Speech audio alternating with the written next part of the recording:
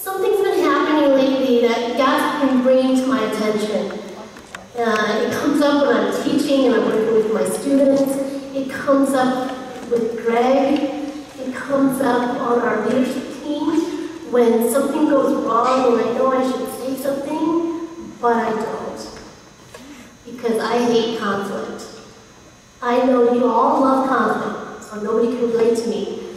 But I freeze up, I get scared, and God's been kind of asking me to look at that. Why? Why do you avoid conflict? And so, as I've been searching my heart and trying to figure that out, I realized that I avoid conflict because I don't want the other person to not like me.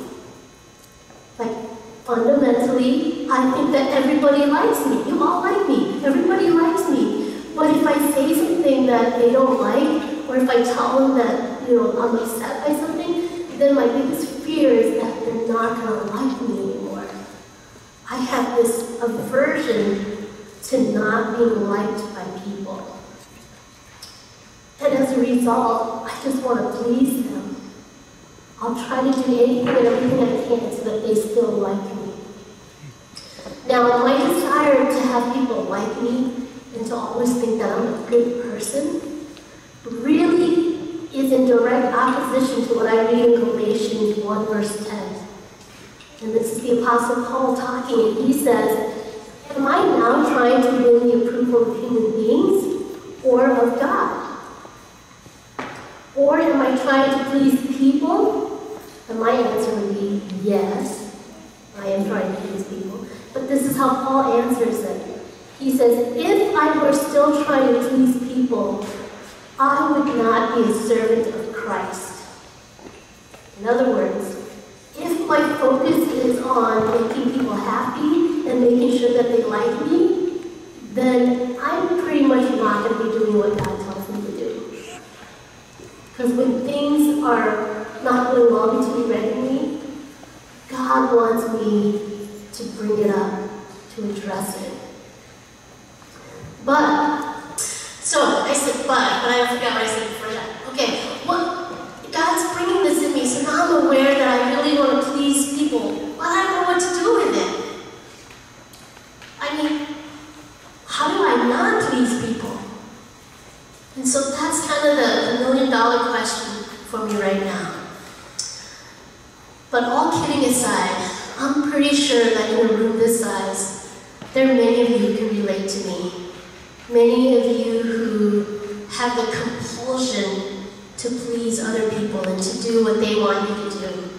So, answer this for yourself, and please don't raise your hand unless you really want the people around you to know. So, do you spend a lot of time trying to figure out what you're going to wear in the morning because you're afraid that if you wear the wrong shoes, people are going to be like, that is so OG, right? I once wore a shirt and somebody said to me, my mom has that shirt. And I said, is that good or bad? But it makes us self-conscious, okay? Or do you worry that people will find out that you're really not as smart as you come across, or as kind, or as whatever you're trying to get people to think you are? Or do you ever feel threatened when someone brings up a mistake you've made, and you're like, but, and then you become defensive? Or are you constantly looking around you to see the impact that you're having on people? Like, are people looking at me? Are they impressed? Or are they judging me right now? Should I be worried? Okay. Or do you find it hard to say no to people, even though you have no time, energy, or desire to do what they're asking you to do? But you're like, okay, I'll do it. So, today we're in week 3 of our series on Long American Idols, facing the counterfeit gods in our lives. So, the first week, Greg was very helpful in giving us a definition of what an idol is. Right? In the old days, you would have a little statue that you would actually bow down to. Today, here's what we do with our idols. An idol is anything that you put ahead of God, so it becomes number one in your life. Or an idol is something that you turn to when you think God isn't coming through. It's just like, God, you're not giving me this, so I better get it for myself. Okay? So while you and I might be thinking about, what do I put ahead of God? And what are things that I do, or what are things that I have to grab for myself because I don't think God is there? And last week, Greg told us that the top American idol is me. I'm going to put me ahead of God. Right? When God doesn't come through, I better rely on me. So, the top American idol is individualism or me. Today, I'm up here because I get to talk to you about one of my top idols, which is saving face. So if you grew up in a Hmong environment or in a collectivist society, you already understand what I mean when I say saving face, right? You have heard your mom, your dad, your relatives say to you, right? If you do that thing that I don't want you to do, you're going to lose face. Or most of the time your parents say, you're going to make me lose face, right? Right? So we're very familiar with this concept of losing face. There's no real clear definition of losing face or saving face specifically. But most people agree that saving face is a complex social phenomenon that has to do with preserving your dignity, right? Preserving dignity, honor, prestige, reputation. Okay, so there's something that you have to preserve. Make sure people respect you and see that you're a good person. And at the same time, you want to avoid embarrassment, disgrace, shame, anything that will make you feel humiliated. Okay, so you gotta look good and also keep yourself from looking bad. And that's about saving face. It's very important in a collectivist society where everybody has interdependent relationships. And I'm aware of myself as a woman, as a daughter, as a pastor's wife, and I'm constantly saying, okay, my relationship with you, how am I doing? How am I preserving my dignity and my honor? And how am I doing in not coming across shamefully? Okay? And all of the saving face we do because we want to maintain harmony. We want to make sure that our relationships are going well. We do this. We save face so that because if I don't save face or if I'm not careful and I make you lose face, then we okay, then we lose that relationship. So I want you to understand that saving face has a very important role in relationships. Okay? But how does saving face become an idol? How does it become an idol in your life and mine? Okay, so just remember that an idol is when anything you place ahead of God or what you turn to when you think God isn't coming through for you. Okay? So, how is saving face an idol? I'm going to say to you today that saving face becomes an idol when you or when I care more about what other people think than what God thinks. Okay, let me say that again.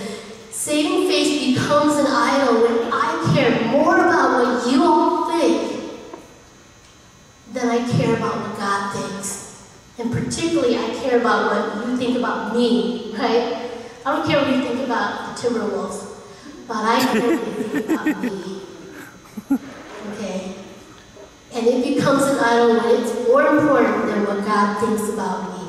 So today we're going to actually look at a man in the Bible who got lost in saving face and who got to the place where everybody else's opinion mattered to him more than God's opinion.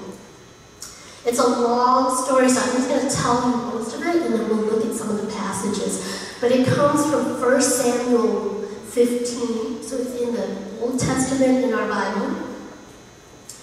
And this is the story of King Saul.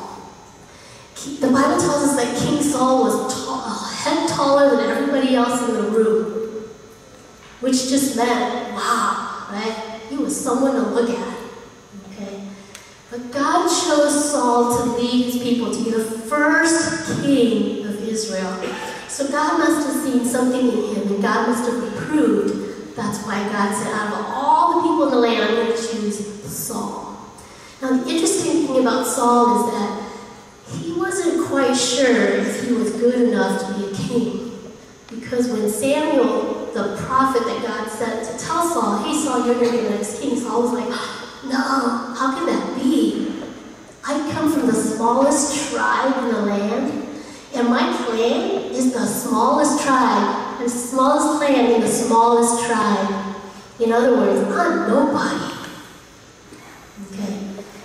And on the day that God was going to anoint, Samuel was going to anoint, and God was going to say, here's your new king, Israel, they couldn't find Saul. He was hiding. And they had to say, God, is the man who you want to be king here? And God said, yes, he's hiding in the supplies. So they went and they found him. So whatever was going on for Saul, he wasn't quite sure of himself. Okay? So then we come to the story where God, through Samuel, tells Saul that, Saul, as king of Israel, I want you to go and totally destroy this people called the Amalekites. Because when my people was coming up to their land, the Amalekites, they waylaid them and they did not treat them well. So your job is to take the army and totally destroy the people. And God was very specific. He said, do not spare them. Put to death men and women, children and infants, cattle and sheep, camels and donkeys, in case you wonder what all means, right? So God wanted to totally destroy the people. That was what God told him to go do. So Saul went, but instead of totally destroying everything and everyone, he spared the king, and he took the best sheep and the best cattle, and he brought it back. And God knew, so God said to Samuel, I'm very mad with Saul. Go and tell him these things I'm going to tell you to tell him. So Samuel goes to meet Saul. And so here's where we pick up in 1 Samuel 15, verse 12. Here's what Samuel finds. Early in the morning, Samuel got up and went to meet Saul, but he was told, Saul has gone to Carmel. There, he has set up a monument in his own honor and has turned and gone down to Gilgal. So now you're wondering, what happened? So evidently, Saul went, didn't do everything that God told him to do. He came back and then he set up a little monument for himself. I, Saul, king of Israel, have done this. Okay? So he set up a little monument for himself. It kind of sounds like he didn't think that God was giving him enough credit or enough honor or glory or whatever. So he needed to kind of set up his own monument. What would your monument look like if you set one up for yourself? I have no idea what Saul's looked like, but there it was.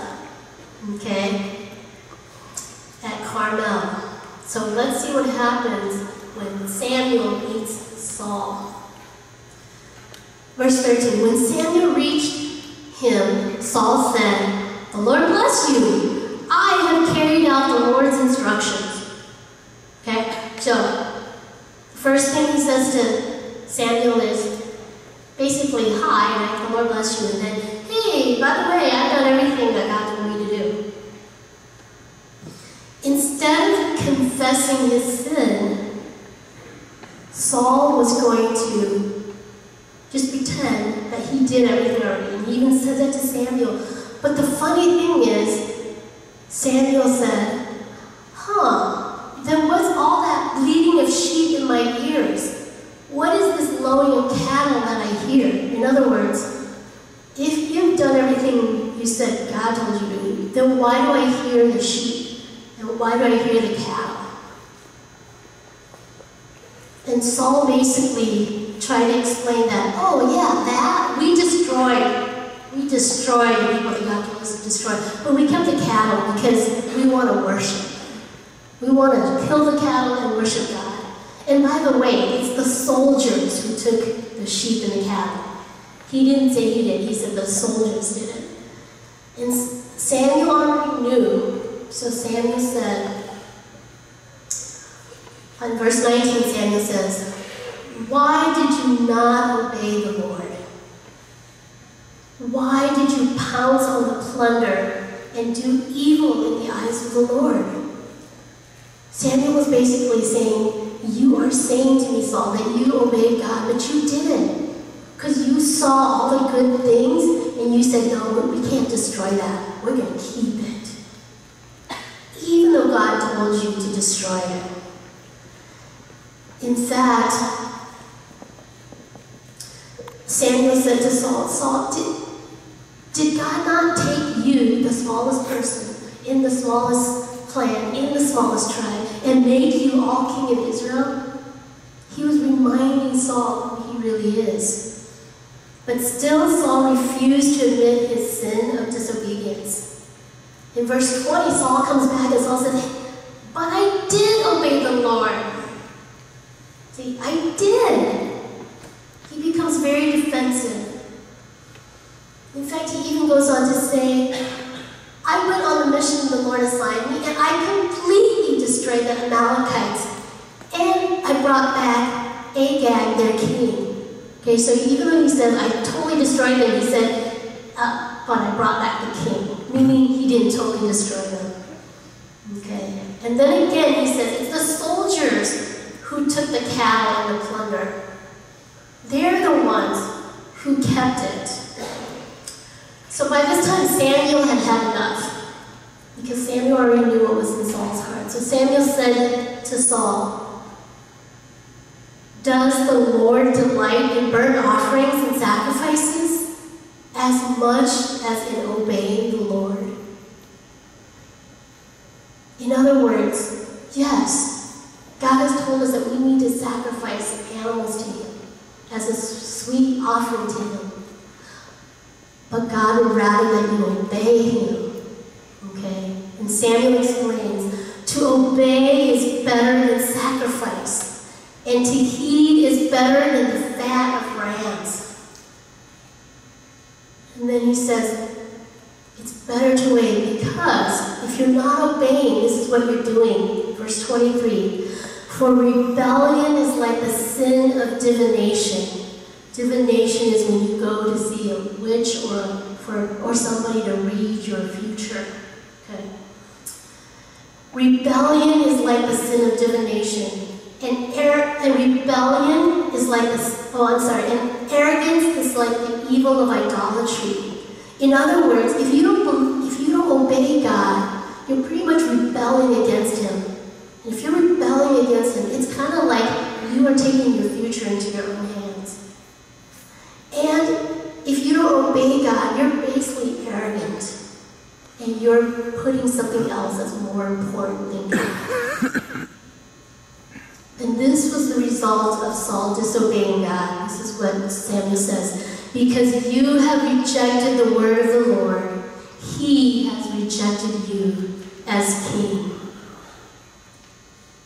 He has rejected you as king. And finally, now that Saul hears what God thinks about him and how God is going to deal with his disobedience, he finally sort of confesses his sin. But he wants to explain why he did it. So verse 24, Saul said to Samuel, I have sinned. I violated the Lord's command and your instructions. I was afraid of the men, and so I gave in to them. Okay, so here's Saul's explanation. I, the first king of Israel, whom God anointed, I was afraid of my men. What do you think the men were going to do to him? Were they going to kill him? Were they going to dethrone him? What do you think Saul was afraid of? He basically couldn't say no to them. They were like, hey Saul, this cow is really good. I don't think we should kill it. Okay. Saul had a choice. Should I obey God? God said totally destroy everything. Everything means everything. The men are like, this is good stuff. Let's not destroy it. Who should I listen to? He feared what the men would think of him if he said no to them. And he even said it. I was afraid of the men, and so I gave in to them. This concern he had for what the men thought of him, we see over and over in Saul's life. Later we're going to see that when David, the king that God says, this will be my new king, when David starts having a great reputation as someone who's a mighty warrior, Saul gets really jealous. Saul gets really jealous of David because he is afraid of what people think of him. So Saul begged Samuel to forgive him and to go with him to sacrifice. But Samuel said, no, I am not going with you. In essence, God has left you and I am too. And as Samuel turned to leave, Saul grabbed his coat and it tore. And Samuel said, just like my coat got torn, God will tear the nation from you and you will no longer be king. And at this point, Saul revealed how much he cared about what people think. So in verse 30, this is how Saul replied to Samuel. I have sinned, but please honor me before the elders of my people and before Israel. Come back with me so that I may worship the Lord your God. He was basically saying, okay, yeah, all right. Okay, I did it. I disobeyed God.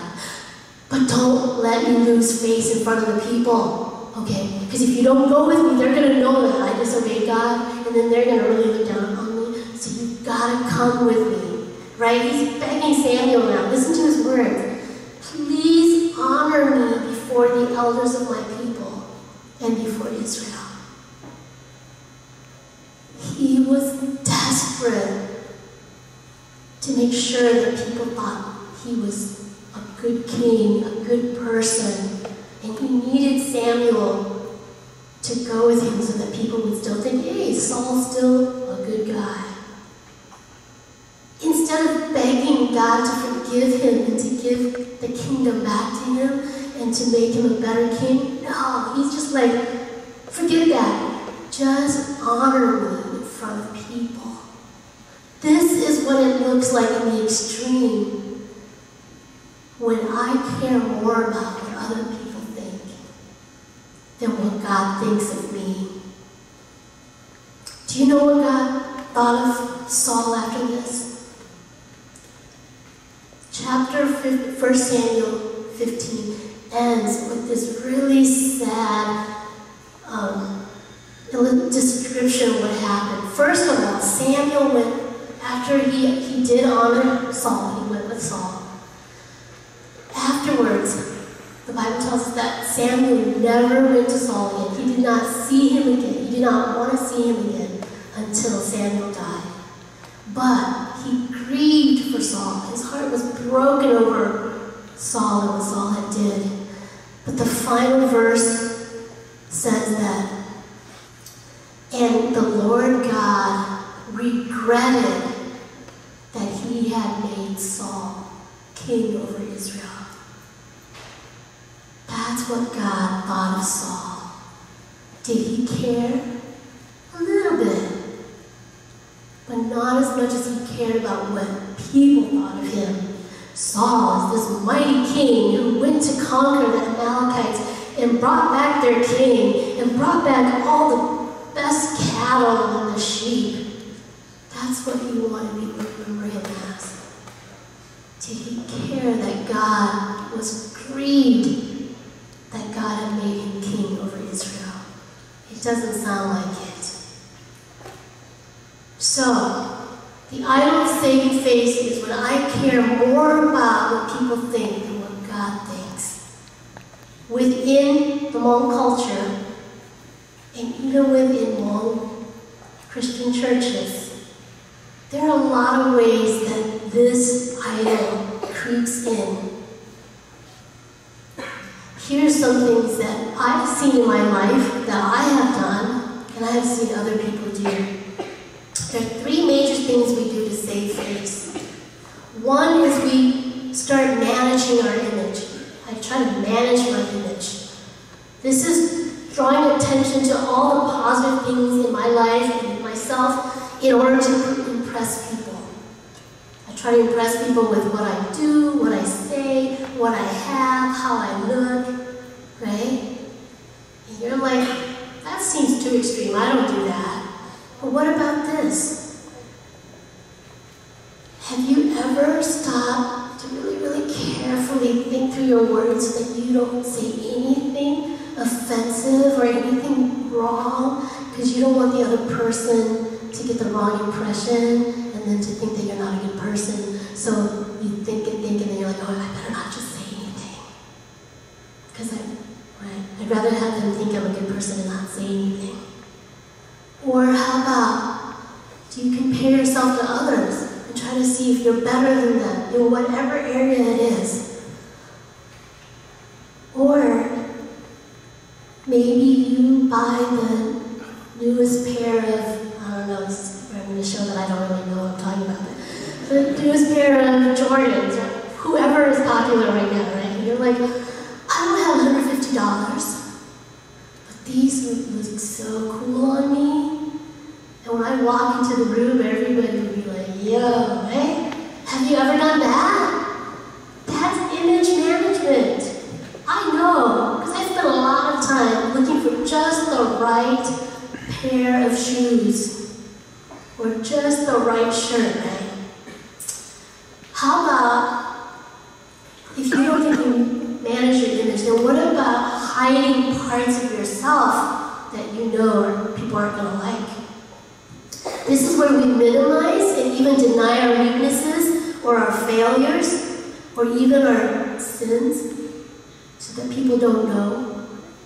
So you don't share your struggles. Everybody else is talking about their struggles and you keep your mouth shut so people are like, wow, you have no struggles.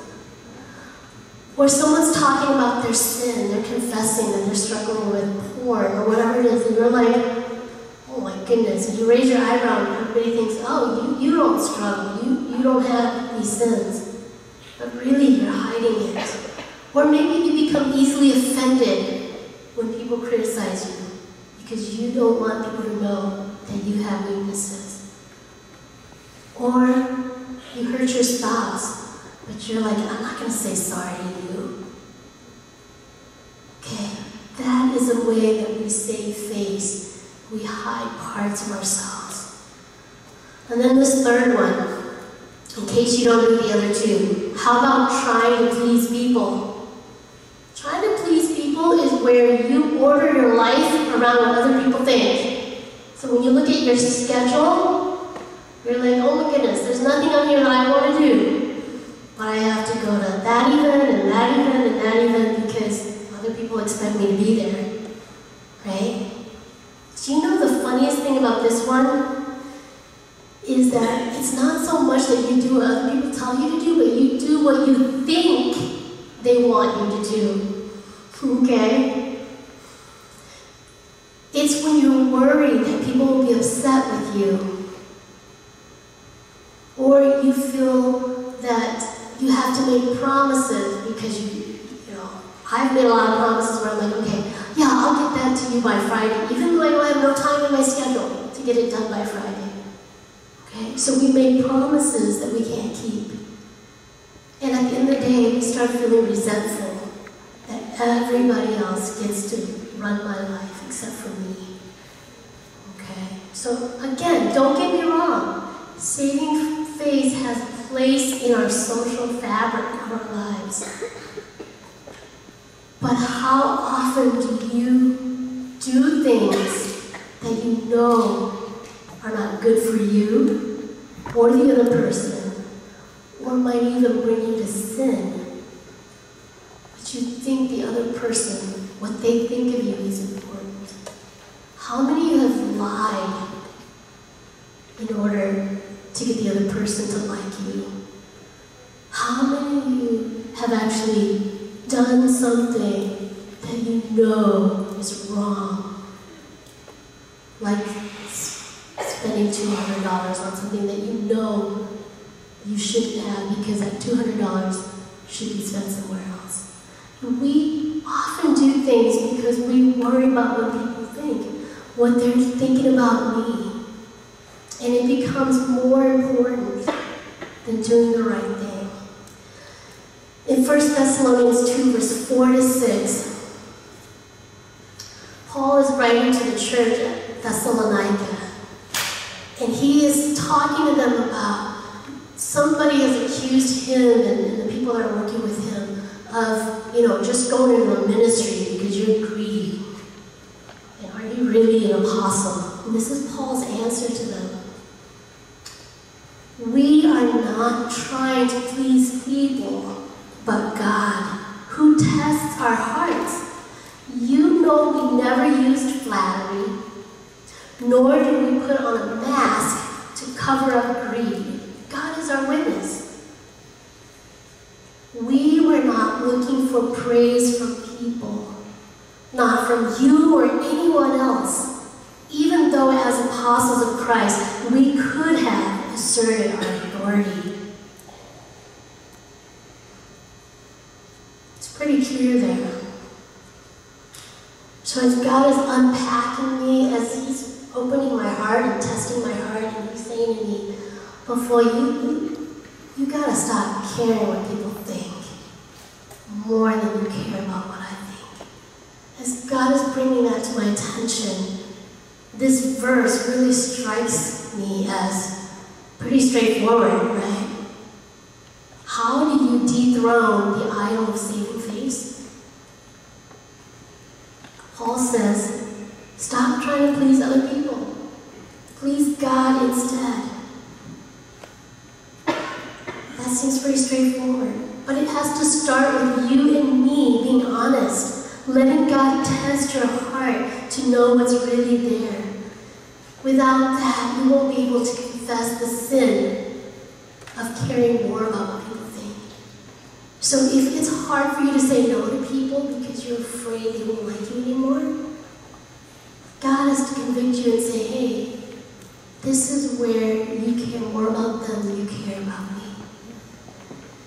If you are afraid to share with your life group the struggles in your life, and so that you can't even get prayer, this is where God's going to say, hey, take off that mask. Why are you wearing a mask?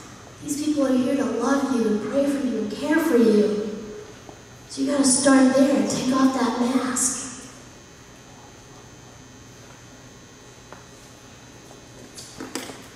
When we try to please people, you know what we do at the end of the day? We don't take responsibility. We say it's their fault, just like Saul did. I didn't keep the camels and the cattle and the sheep. The soldiers did. Okay, they made me, right? I don't have a busy schedule because I want a busy schedule. They made me. We gotta take responsibility. When we try to please people, you just gotta stop and say, it's not your fault. It's not your fault I spent $150 on those shoes. It's mine. You didn't make me. I made you more important than God. So I want to end with this. It is sobering for me to think when God looks at me, what if He says to me, because you care more about what people think, you are willing to lie. You are willing to take money from your husband. You're willing to do things behind people's back. You were willing to disobey me. And I regret that I made you a mentor, a counselor, a leader. Like, that would just break my heart if I knew what God really thought of me, because I cared more about what other people think than what God thinks.